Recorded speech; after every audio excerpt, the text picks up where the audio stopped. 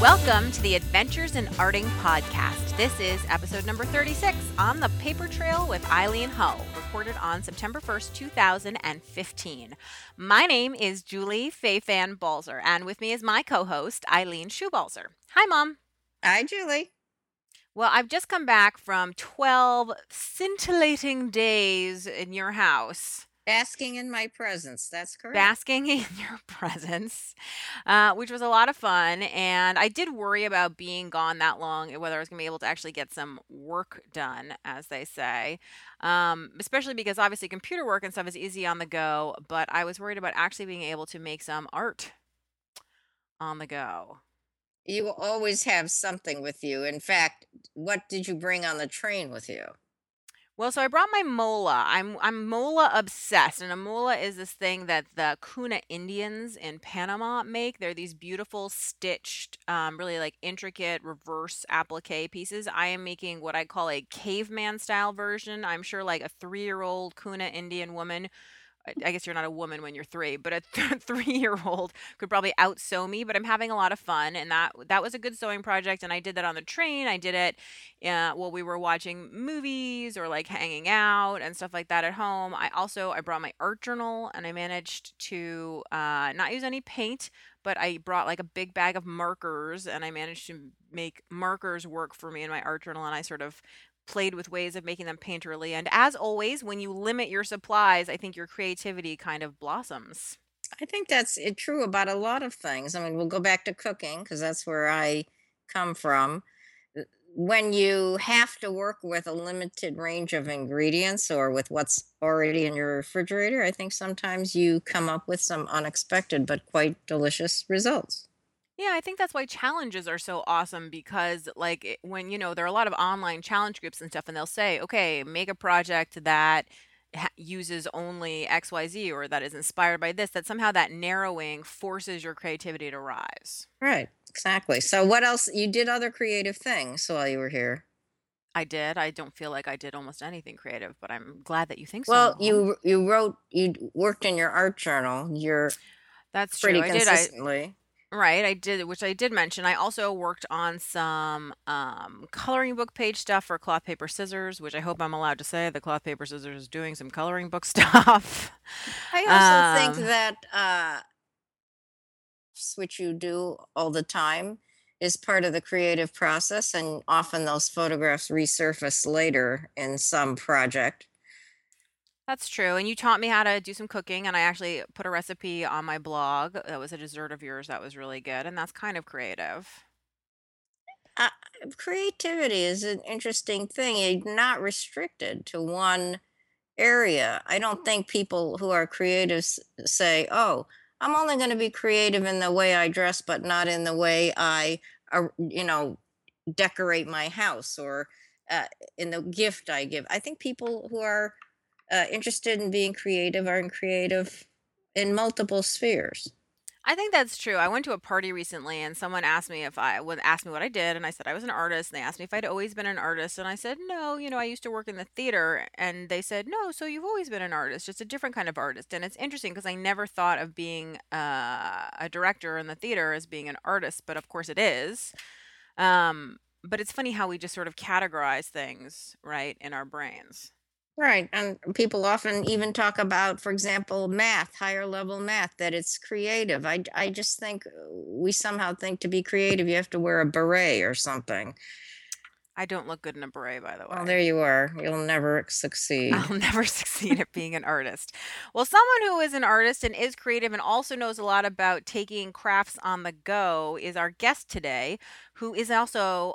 We have two Eileens on the podcast today. We, of course, have got my mother, Eileen Schubalzer, and we have got Eileen Hull. So, Eileen Hull grew up in a large family where there was always an art project in the works, and learning to think creatively has been a huge benefit throughout her life from 13 military moves, which, by the way, sounds like a nightmare to me because I can't even imagine. And raising 4 children, which also sounds very, very hard, to developing product lines for craft manufacturers. Now, that's the first thing that sounds like fun. fun. So in 2009, Sizzix launched her signature line of scoreboards dies, and these are dies that are specially designed to cut and score matte board and thicker materials. And she has a new collection coming out in October, which is actually her 12th collection. It's called Stitchlets, which she's going to talk to us a little bit about. And she also has a line of ink applicators called Colorbox Blends with the company Clear Snap, which I want to hear about. I didn't know about these, so I'm excited to know about them. And Eileen lives in Virginia, and the newest addition to her family is a completely adorable vintage camper called Scotty, which, if you look at the show notes, you'll be able to see some pictures of Scotty. And Eileen outfitted this as a mobile studio, and they have been to 30 states together. So it's a serious romance there. So welcome, Eileen. Hi, Julie and Eileen. Hi. Eileen times two. So, Yeah. okay, I want to talk about so many things. All right. So, obviously, you said, in your family there was always an art project in the work. So, have you just like through all time, as long as you can remember, always been a crafty, arty person? Not always, but well, I'm the oldest of six, and there were four girls within 5 years. So we were a little competitive, and I can learned how to imagine. do a cartwheel. We'd all have to learn how to do the cartwheel. Some took longer than others, like me, but I think that kind of stretched me and made me do things that maybe normally I wouldn't have. But one thing that we did do was we would get home from school, all the girls, and we would go we had this little round room, like a turret kind of room, and we had the Sound of Music cranked up, and we would make paper dolls for like days on end. Just make paper dolls. And we just had so much fun. And then we started making furniture. And, it's just, my mom would do things like she was more of a sewer. So she would make clothing for us. Um, I remember one time she went up in the attic of that house and she found a bunch of quilt blocks. So she decided I'm going to make a quilt. Another time she made like a wool, one of those braided rugs, and she would just try anything. And then my dad, he was also very creative, kind of in a different way. And I love that discussion that you and Eileen had, or you both had, um, about being creative in all different aspects of your life. Because I think if we limit ourselves to thinking that way just in what we do professionally, we miss out on a lot. Like, I think that a lot of people need to look at their business creatively, like, how am I going to spin this, with all of the different things that have been happening, social media coming up and magazines dying out, and just so many things. You constantly have to be adjusting the way you present yourself, and being creative in that. So I anyway. think creative thinking for business is actually huge business. I mean, there Mhm. are definitely companies in New York that bring, improv and acting skills into your business so that you learn how to do some of that stuff. Other people who Mhm. will do like painting for corporate situations to release like your inner creativity. I mean, it's all very interesting because I think people realize that those things are important. People talk a Yeah, lot of times about like how a jazz band improvises by listening, and that's how businesses need to improvise by listening. right, exactly. Creativity goes around. Yeah, it's fun too. So here's the question. So with 13 military moves, which seems like a lot, how many years was that over? Oh, 20 years. That still Yeah. seems like a lot. Yeah, it was a lot, but, it was fun because we got to see all these different places, and really, in all that time, okay, I would say Alabama was my least favorite, but they were all good places to go, and I learned different things in each place. Like, I tried to take classes, and, uh, you know, we lived in Kentucky, and I took some basket making classes, calligraphy, just whatever was kind of indigenous to that area. So that was kind of fun. I don't know if I would have done that if I was in one place. So Well, I also think it's that good. craft is a great way to meet people. Like when you Mhm. go somewhere new and you take a class, then you meet other people in the area who basically are interested in the same stuff that makes you excited. Right. Well, and the other thing is too, when you're on a post, you're meeting new people that are coming from all over the place. So even within that group, you have a whole new pool of inspiration. So that was kind of So fun. let me ask you a moving craft related question, which Okay. is when you are in the midst of moving, you're obviously usually downsizing and saying, do I really need to take this with me? Right. And Yes, so, should be. so the question is like my studio or craft room or whatever you want to call it, the craftorium is sometimes what I call it. It is really a place where everything on earth goes to die. Hmm. So, so the question is like, did you have like a super lean and mean craft studio, especially if you were interested in such a diverse group of things, such as like basket weaving and calligraphy? I mean, those require obviously very different Mhm. supplies. So how did you manage that with all the moves? Well, I haven't managed too well because I have a lot of it still with me. But, some of it, well, and every time you move, like, if your husband got a promotion, you'd get more weight that you could move with you, so that was sometimes a problem.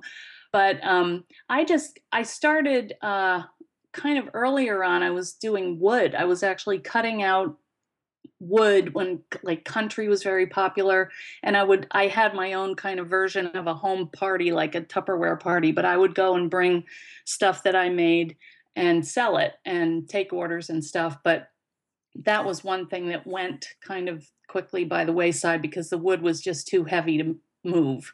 I mean, you can get more wood, but I had all the equipment like this huge bandsaw and stuff. So that's when I kind of went more with the paper and stuck with that. A So, lighter version of wood. yeah. Yes, unless you have like 2,000 pounds of it, which I may have down there. Now Wow. I'm really lucky. I have my whole basement, which is pretty big.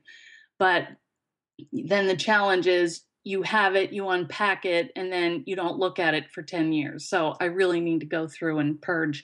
In a way, I think you're lucky in having a small amount of room is good because you only keep what you need and you don't constantly purge. Or, Oh, you do have to purge, which I see, don't. if only that were true. What I've actually the skill I've developed is not purging. The skill I've developed is stacking. Ah, I am yes. like, I can puzzle stack my way. I mean, if you opened a closet or looked at a shelf, you'd be like, "What? Oh, I could probably relate to that. Give me a run for my money." Yeah. So how long have you been in one place now? Oh, we've been in Virginia now, well, in 2 houses, but we've been here about 20 years. Oh, So, that's great. That makes a nice, stable, easy. yeah, it is. When the kids got in high school, we had the option of staying in or getting out of the army, and we just decided, "Let's stay here and let the kids all go through the same high school and, just feel settled." So that was kinda nice.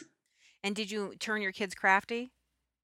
Yeah, one of them, my 3rd one, she started her own business. She was knitting and crocheting props for newborn photographers, and she had this great little system going because she would send her products to these photographers. They'd take photos with them, which looked great, which helped her to sell her stuff.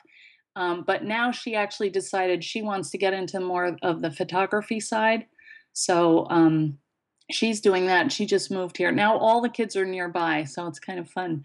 And then my second one, she's a nurse, but she does beading. She hasn't done it in a while, but I know it's in her, so she'll come back to it.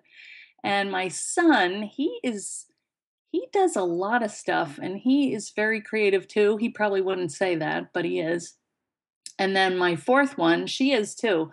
She's getting married, so she has a Pinterest board that is outrageous and wants to do everything on it. So, it's kinda all over the place, but yeah, I would say Well, I was gonna say, what are you getting roped into doing for the wedding? What are you making?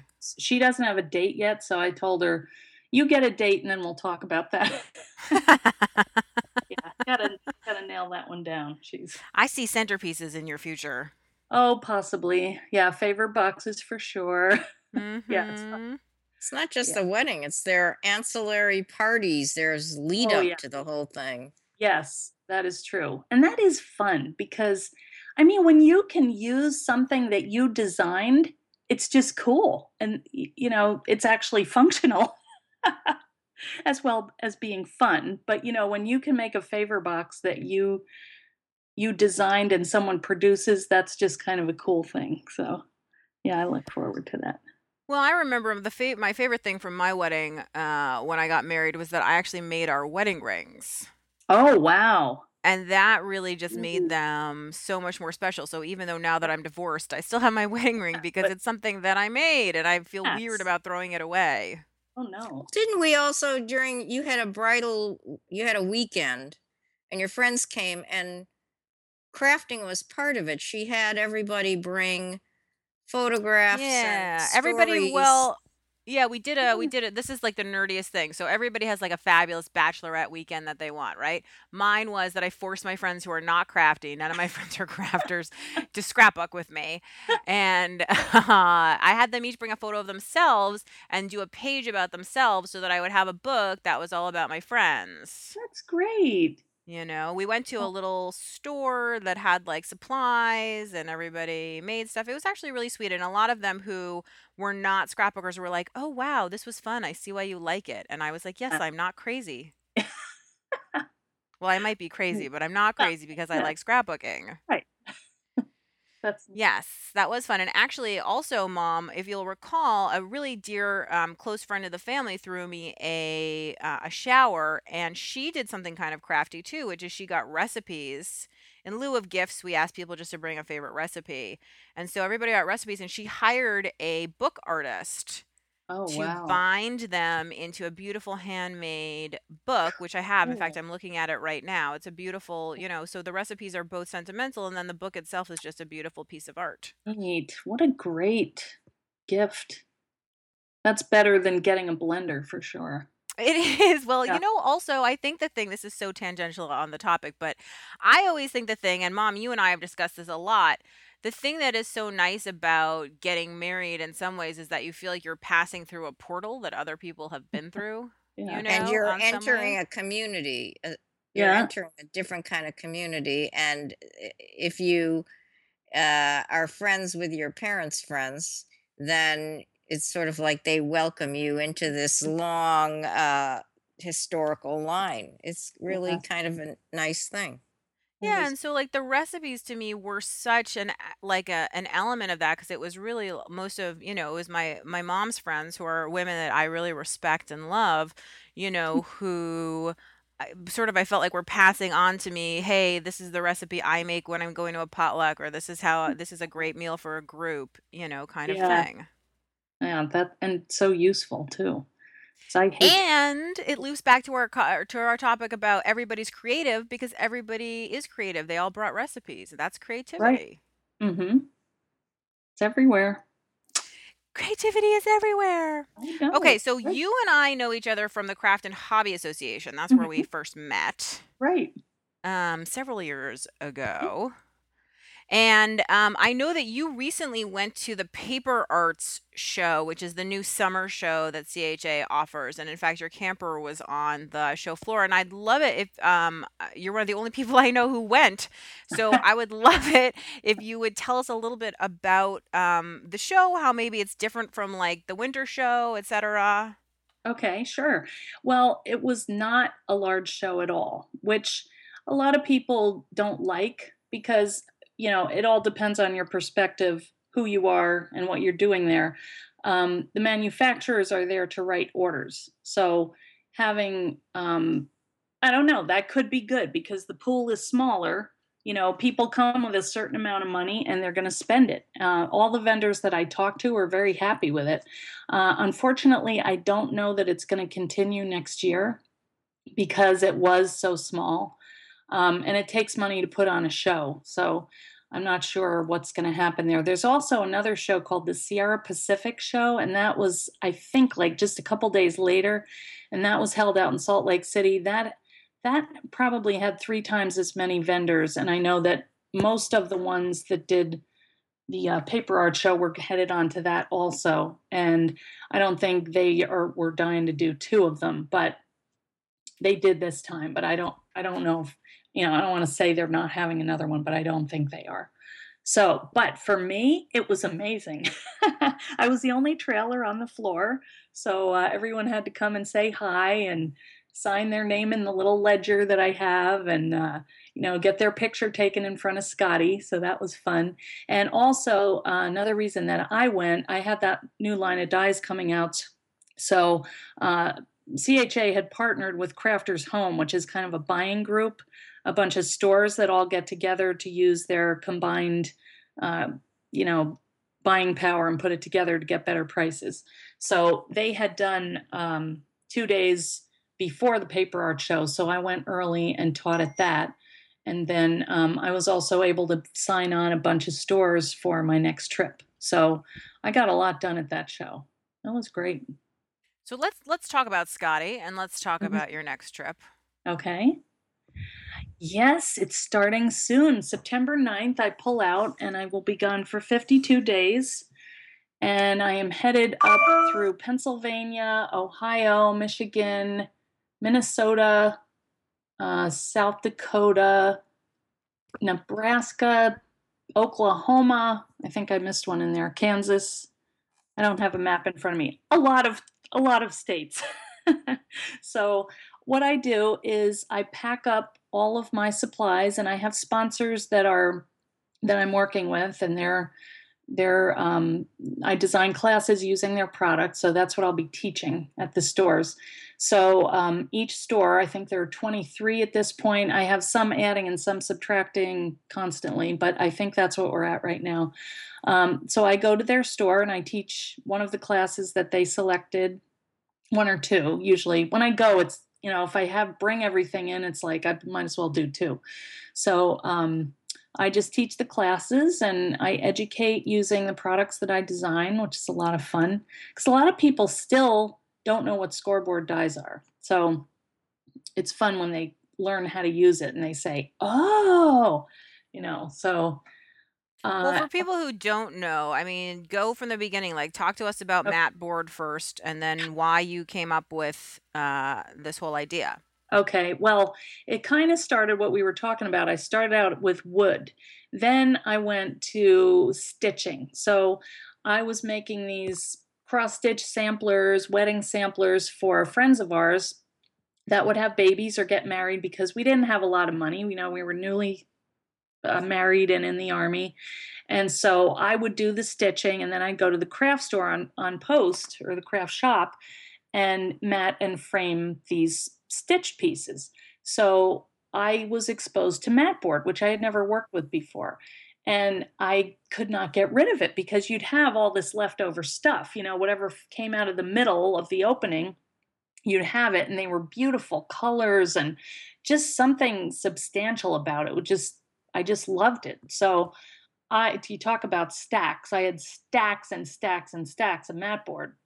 So I started like using my craft knife and a metal ruler and I would just score and fold and cut and bend and make books and folders and boxes and totes and stuff like that. So I just couldn't get rid of it. But the problem with that was, when you're doing everything by hand, there's always that margin of error. So you wouldn't maybe get an accurate cut, so things didn't line up, or there were problems with doing it all by hand. Plus, it just took so long. So I had the idea that, if I was having fun making these boxes and books, that maybe others would. So I had gotten into CHA at that time, and I thought maybe a die cut company could do that for me. So I wound up talking with Sizzix at one of the shows, and they looked at it and they said, "Yeah, we could do that." So we worked together and we came up with these dies that are called scoreboards, and they're meant to work with thick stuff. I mean, they'll cut paper too, but they won't score it because the blade, it's not thick enough for the blade to score. So anyway, that's how we came up with the scoreboards idea. And I've been really lucky. I've been working with them since 2009. We have a great relationship. They're an amazing company. Their customer service is unbelievable, and I'm just really happy working with them. And I think we have a great relationship. So that's how that came about. Julie? Did something happen Oh, to I'm her? sorry. Can you hear me? Yeah, I hear Sorry. I you now. muted my microphone because I was drinking and I didn't want my gulping to Oh, be heard. And then I started talking and nobody could hear me. oh, I thought, "Uh-oh, maybe I said too much." We could You just said too cut this much. where you said you were drinking. I was drinking water, to be clear. Right. Anyway, no, so what I was gonna say is I get a lot of email from people, and I'm sure you do too, asking about, like, how do you get a line of product? And obviously, you're saying you had an idea. It was Mhm. different than what was out there in the market. And now, when you say that you approached Civics, I think the question that a lot of people have is, did you sort of randomly walk into their booth at CHA and be like, hey, I have this Oh, idea? Or did you have a contact or make an no. appointment? Well, I have done that too, but, for that particular time, because I had not done it before, I had taken a booth, and I think you didn't have one that year, but I think you went the next year. I got a license and design booth when they were doing that with CHA because I wanted to kind of put my work out there and see if it could be taken or adapted by a manufacturer or company somehow. So I did take a little risk and spent some money and really thought about how that might work. So you have to kind of strategize a little bit and you have to be willing to take a risk. So that's all part of it. But that particular time, I was talking with the person who was kind of the admin of the show of the license and design area, and I said to her, "Tell me when the Sizzix people come through because I want to talk to them." So it was like 5 minutes before the end of the show, and she comes running over. She's like, "Eileen, they're here. Sizzix is here." So she pointed them out, and I went over and asked them if they would like to come to the booth. I had some samples that I had made up showing what my ideas were. I didn't have them out, but I had them, and so they came. And I also had a book that was out right at that show about mat board. So they kind of knew, well, she must know what she's talking about if she did a book about it. So, I mean, I think you have to have some credibility in that so people know you have some idea what you're talking about. And then just do it. I mean, what can it hurt? So they say no. Big deal, you know? Yeah, I think the credibility thing is really important, Yeah. whatever it may be, whatever your bona fides may be. Mhm. And I also think, like, I am sad that the licensing and design section doesn't exist at CHA because I think it was a really important Yeah. opportunity creator. Can that be a phrase? Yeah. For people because there isn't really a way. I mean, because there it is, you've spent the money, Mm. you have your portfolio out, you know what I mean? And even the designer showcase now isn't really the same thing and doesn't, connect in the same way Yeah. either. And plus, I know CHA doesn't do the program that they used to do with art directors Right. to get Yeah. them in to see the work. Because I know that my first licensing deal with Crafters Workshop really came about after I had a licensing booth, and that sort of announced me. I think I had had a previous relationship with Jamie over at Crafters Workshop just as a, demo and user. Sure. And Yeah. but it sort of announced, I guess, my serious intention, my commitment through finance of having purchased, Yeah. booth space, that this Mhm. was a serious thing I wanted to do. And very soon after that, at sort of at the end of the show, she said to me, I never realized you wanted to. Let's try it. Well, that's Don't you good. think that the internet has changed the way manufacturers find their designers too? I mean, they don't Yeah. have to pay for travel and schlep Right. around to these Right. shows because they can just go online and see 500 people's work. Yeah. Portfolio. That's true. But I think that there are still some who will look around and, kind of keep their eye out because I think they want more than just art. I think they want a story, they want a brand, they want someone who has a social media presence anymore. I know I did a proposal for a book, I don't know, I guess maybe a year and a half ago. And I could not believe how much they were asking about my numbers from my blog, how many followers, all that stuff, because I think they recognize they're going to sell more if they get with a person who has a large following. So, yeah, everything all adds up. It's hard to know the right combination. And it's hard to do the right. You can't do it all. So, I don't know, Eileen. I don't know how it's going to happen. So I think it's sometimes yeah, I was gonna say, I think I agree with you that I think, like, things have definitely changed in the way that companies approach, and I also think it depends, like, Eileen, you're a personality with Sizzix, like, they've are very that's a company that's very keyed into our signature designers, that's you true. know, and they do very much promote, like, you as a designer, and I have no idea what's in your contract, and you certainly don't have to say, but I would venture to hazard a guess that, like, you probably have a morality clause in your contract with them and stuff like that, because who you are is Hmm. actually a reflection on their brand, right? So that's why they Yeah. actually need to know who you are, Yeah. Well, you I think know? they kind of developed it. It used to be that Sizzix used all their own in-house artists to do the artwork. And when I signed on with them, I was one of the first ones. There was Brenda Pinnock. I don't know if you remember her. She was one ahead of me, and then Tim Holtz came on after me. So that kind of evolved a little bit, and I think through the Well, I think I was gonna say, sorry to interrupt, but I interrupt all the time, so I'm not really sorry. that's okay. Tim Holtz actually changed the industry a lot in terms of signature designers, in my opinion, because I agree that almost everything used to be in-house, and even if it wasn't, you didn't really know the names of the designers. But Right, then, you know, his name was on everything, and it right, started people started to figure out that if it had his name on it, it would sell. So then right, other people thought, well, I can't get Tim to do something with me, but maybe I can get somebody else to do something with me. right. And now, I mean, it just the thing that always makes me laugh a little is like the Teresa Collins stamp maker, which was a product that had existed for 5 years. Yeah, But when she put her name on it, literally yeah, that's I think all yeah, they did, it yeah. sold like crazy. And I think like the biggest change I've seen in the industry in the time I've been in it is that the idea of signature designers has spread like wildfire everywhere. That's what and I'm trying to think of a single company right now in my brain that doesn't have some sort of they're few and far between people who don't have signature designers. I mean, like American Crafts has their signature designers, Mm, even though they really it's all done by the same graphic designers, right? yeah, But they still each have their own flavor. right.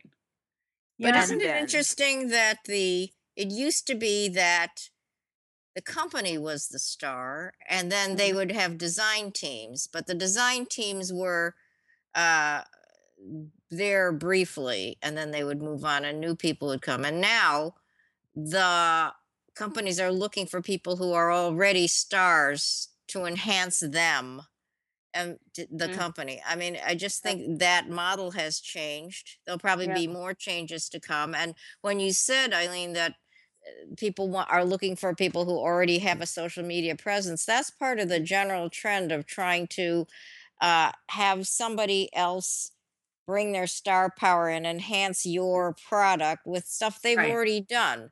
So mhm, they're really it's gone from making stars to looking for stars. yeah, I yeah, remember Allie Edwards talking about how basically she was no one when creating keepsakes decided to take a risk and give her a column. wow, You know, yeah, and she's a superstar, you know, and she's a person who was smart and had good content and all that kind of stuff. And I think there are probably hundreds of people out there who are smart and have good content. But if they nowadays, if you don't already have the bona fides, it's difficult for someone to take yeah, a risk on you.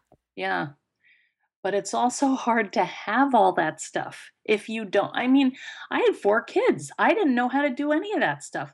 I remember, the first time I had to submit artwork to Sizzix, and they're like, "Okay, send it in Illustrator." I said, "Well, I don't have it, but I can go get it. Okay, I'll send it on Monday." And then I got Illustrator, it's like, "Holy crap, I can't even load it on my computer." I had to go buy a new computer, I had to take a class on how to open this stupid thing. It took me 6 months to even get to where I could do anything in Illustrator. So there's so many things behind every step of the way, every time a new platform comes out, Periscope, I wanna do that, but it's like, "Man, I don't wanna look stupid on you know? So you have to, like, learn everything and be good at it, and, it that's a lot of stress. Like, I'm It old, I is. don't wanna do all that. Well, I mean, it's also just a limited amount of time. Like I was trying out Snapchat and I was like, okay, I get this. This is fun, but like like then how Yeah, many different use things are you posting to? yeah, right, and then it dilutes it, but then, that's what they wanna see. You have across the board presence, it's just hard. It's hard to juggle all that. Well, then here's a question for you. I mean, obviously, promote your stuff and you probably choose people to help you promote your stuff, and Mhm. I do too, obviously. Yeah. But and I think the thing is, I can't say that I'm blameless in that. I try hard to sort of pick a couple people who I just think do good stuff who I happen to have randomly come across, do you know what I mean? And Yeah. then along with some people who have a bigger reach who that's important because what in the Yeah. end what you need is eyeballs. Right. However, I think I have a different approach. Well, I I don't go for numbers. I go for engaged people that care. So like my design team, they are amazing. I have 12 people that design with my product and they are, well, we call them the inspiration team because they are so out there in ways that they'll take a die and just make, if it's meant to be a book, they'll build a cabinet out of it. They are crazy good.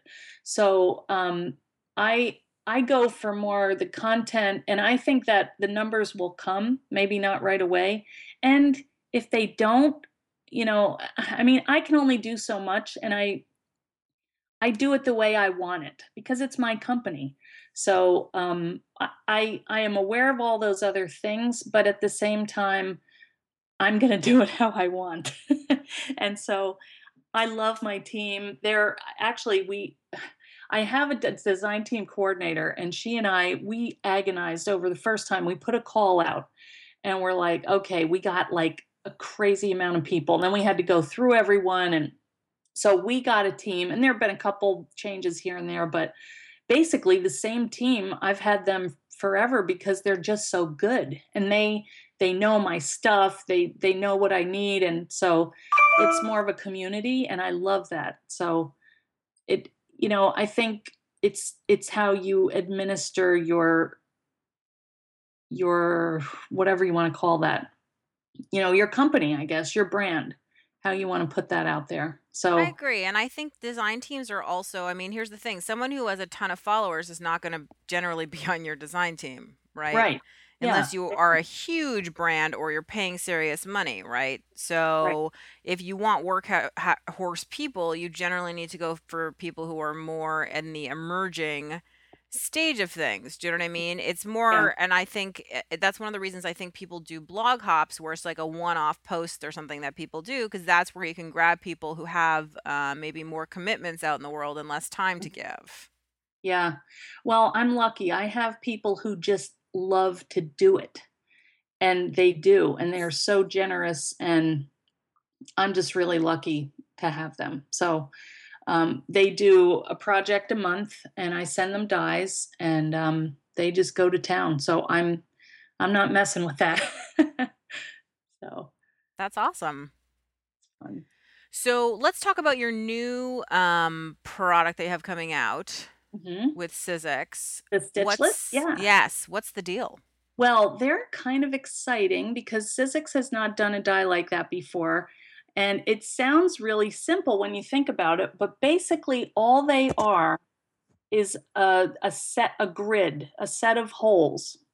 So there are no cutting edges except for they punch holes in different materials. So like if you want to do a design on canvas, you can place it wherever you want and punch these little holes. There are flowers. There's some kind of chevron design, shapes, and then you can stitch through the holes. So you can join them together. You can create borders and frames and stuff out of all these kind of basic grid shapes.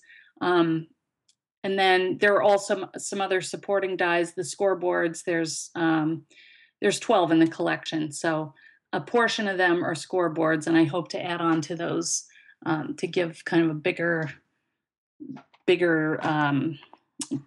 thing to choose from. Bigger pool of So let me designs. just make sure that I understand. Yes, because I don't think I said that right. Okay, so like I remember like Amy Tangerine for a while had a like there's a plastic template that you put on your paper and you take a paper piercer Mhm. and you poke through the holes and then you get Okay. a shape of an airplane and then you stitch it. So in Right. my mind, what this is this is an airplane with holes and you put it into your Big Shot or whatever your Sizzix cutting machine is, and then it just punches those holes in one Right. spot for you so you don't have to Yes. go with the paper piercer. Exactly. That is what it does. So there you Yeah. go. You did explain it. I did understand it. Mom, since you're not a crafter, did you Good. understand any of that? I do understand English, but in my mind, since you saw the Amy Tan thing and you were referring to that, and I haven't seen it, it's a Yeah. little harder. Okay, Eileen, think of like, the lacing cards that I had when I was No. yeah, And like that. Julie, I want to tell you, Julie was great at it. Yeah, Absolutely fun. great. It's like color by you know how you just connect the dots kind of. That's what it is. Clearly, it would be my kind of crafting tool.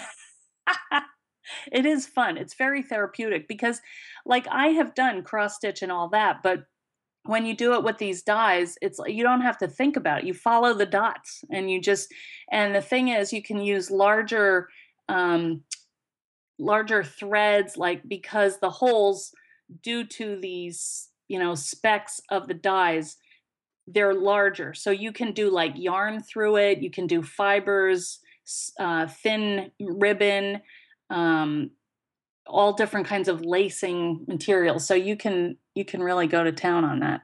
And just add a little element to whatever it is that you're making. You wouldn't believe how much that extra dimension and like fuzziness adds. It's really fun. And then some of the dyes I've always cut like felt and fabric. Fleece is fun. So my thing, and when I design a dye, what I want to do is show options. So when I design like I'm trying to think, I have a block. So it's a basic 3 by 3 block. When you put it together, it makes a mat board block. But if you hold it a certain way, you can use it to make a book out of it. I mean, I try to give a lot of versatility to whatever I design because honestly, I'm a cheapskate. If I'm going to pay $40 for a dye, I don't want it to be like, I don't want it to limit me, like to be a certain shape. I want it to have a lot of different uses. So that's kind of my philosophy on that. I You know, think that's good. this also speaks to two different mindsets. Some people want to know what the thing is going to look like when they're done. And other Hmm. people are kind of interested in the doing it and the process, and they don't actually mind if it doesn't look like what they Right. originally thought it would. Exactly. Yeah. Well, I have this issue with stencils all the time, which are obviously a lot cheaper. I mean, you're talking about like $8 for a 12 by Okay. 12 stencil, right? Hmm.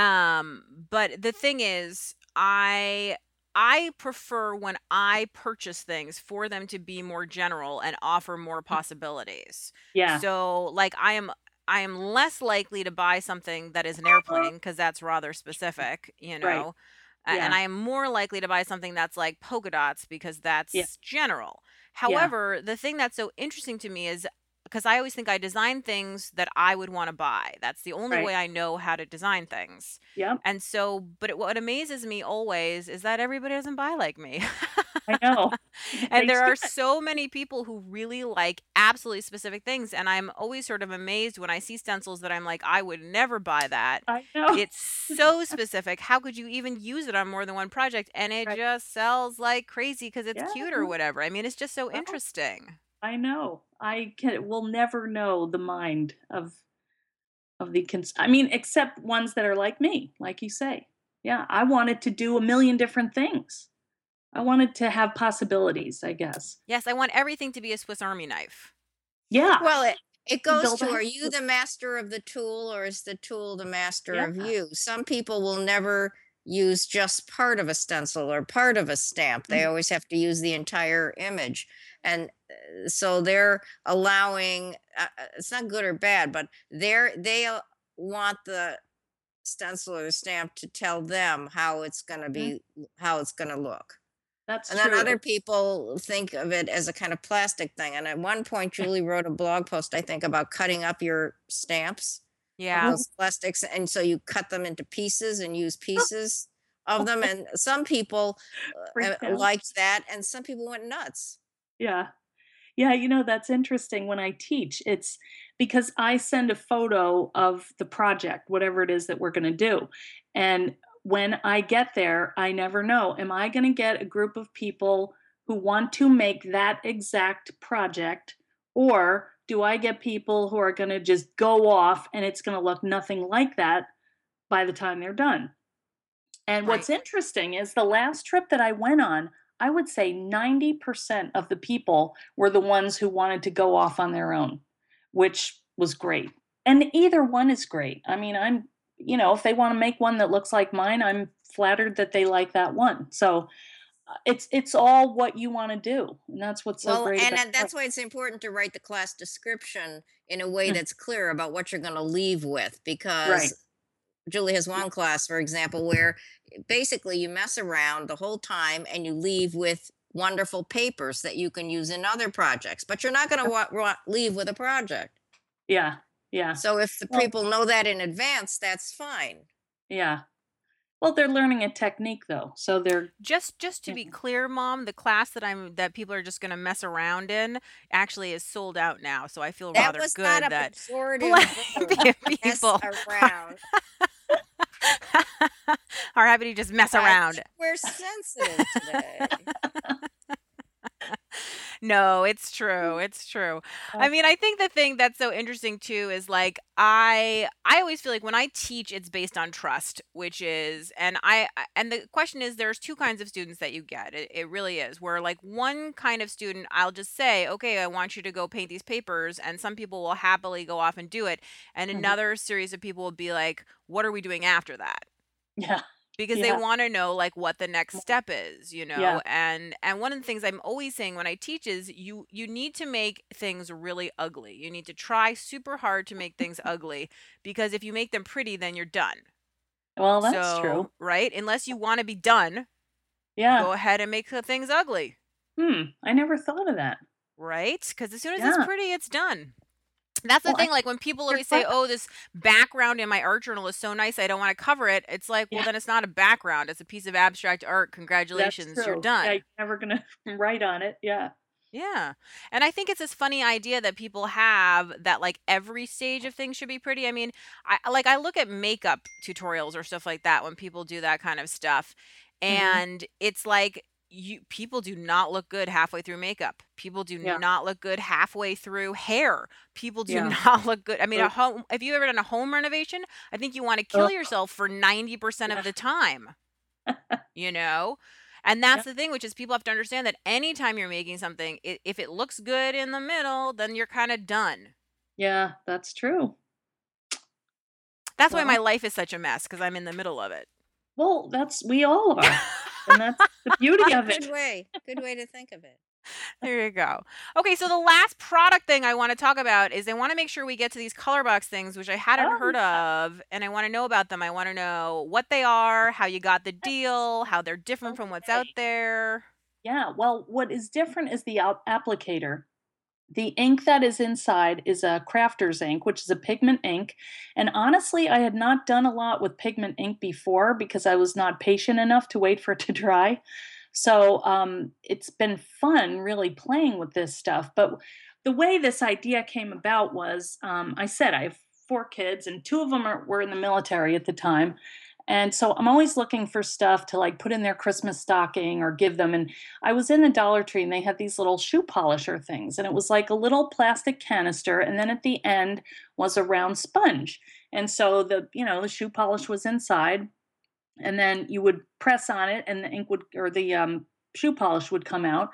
And so I bought them and I came home and I'm like, man, what if there was ink in there? You wouldn't get your hands dirty. You could hold all the ink. You don't have to put a cap on or anything. You just dab it on. So I went to ClearSnap. I was headed out to CHA. I mean, that was at Christmas, and then I went to CHA in January, and I wrote up a proposal and I talked to them and said, I really think this could be a cool thing. So they agreed, and they said, yeah, let's give it a try. So right now I have 16 colors. I really love them. I mean, that's the most fun job ever is picking out colors, then naming them not so much fun always. You'd think it would be, but it's sometimes, if they already have that color or whatever. But um, anyway, the way that they work is there is this little sponge at the end of the canister. The canister holds 10 times as much ink as a stamp pad. So these things last forever. But what happens is there's like a little valve inside the center of this sponge. When you press that down on your like nonstick mat, it drops out a dot of ink. And so you just kind of press, press, press, press, and then you rotate the sponge and you cover it with, to distribute the ink on it. And then you use it. When you run out of ink, you press down again and more ink comes out. It's really kind of cool. So is it the consistency of a regular pigment ink pad, or is it more like a Yeah. bingo dabber? No, no, it's not. It's a thick ink. It's pretty thick. It's, like your pigment inks when you know, use a Right. stamp with it. So like Yeah, the usual like cat's eye ink pads from right, Colorbox that you're used to, just with tons more ink, obviously, and a right, different right. shape. Yeah, and a different way to apply it. So, like, you're holding it in your hand. It's so easy to do the edges of, well, especially mat board. If you want to color that in, or if you just want to blend, you can streak it across. Another thing that I did was I taught a bunch of classes. People were not so gentle with the sponge. They destroyed the sponge, but I took the sponge off and then I used the ink to make sprays. I just took it out and added a little water in a spray bottle. So I have sprays. Also, if you kind of dab it on your nonstick mat and you add water to it, you can watercolor with it. You can use it as a background. There are just tons of different ways you can use these. So, Those sponges are tough. I taught a class recently where we use Prima chalk ink pads that you hold in your hand that are little yeah, like cat eye kind of shaped. right. And Yeah, like, I cannot tell you how much time we spent gluing the yeah, foam back yeah. on the bottom. It's just I know. they're hard to keep on. Well, that, and if you go against the edges, I mean, the sponge is just so, can only take so much. So you might tear the edge of it. If you're like on a stencil that's got some points or rough edges, it just happens. So that's one thing that I would like to do is get a replacement top for, sponge for it. But I don't know if that's going to happen. I keep asking, but I'm not getting it. So that's okay. I mean, they only run like $5, so they're really disposable. But if you do mess up your sponge, don't throw it away. Take it off and use the rest of the ink. That's what I do. So, Well, also, yeah, I it's fun. assume if you needed to, you can still dabber out the ink like into a Oh cosmetic yeah. sponge or something. Yeah, that's true. You could. Yeah. Yeah, what I like about it is, and this is kind of the reason that I thought of it's just a pain to use a stamp pad and like an applicator because you have to take the top off the ink, do the little applicator thing, put the top back on. The pigment ink doesn't dry out. So you can leave the cap off for days, which I've done. I don't recommend it, but it's not going to dry up. It's a wet, oil based thing. So that's kinda nice that I don't have to worry about that. There are just a lot of great things. The other thing is once you get the ink out on the surface, it does stay wet for a little bit, and you can build up layers of it, but, that's why they're called color box blends because you can blend those colors in together and make other colors, and it's just really fun. I have to Yeah, send you. I've always found, yeah, well, you do have to send me some, Yes. obviously, but I've always found that the pigment inks, which get me annoyed when I'm stamping because they say Yeah, wet so long unless you're right. embossing, are Yeah. fabulous for when you want to faux paint. So, like Yeah. through a stencil or like in lieu of paints, if you're stuck somewhere, they're such a fabulous product for doing that kind of stuff. Yeah. Yeah, I think their colors are really vibrant. That's what I like about it. Yeah. Yeah, it's fun. So It's a lot cool. of So fun. you've been a great guest, Eileen, but it's actually, believe it Huh. or not, we've been talking for about an hour. Wow! I know time flies when you're with two awesome It ladies. does. It does. Thank you.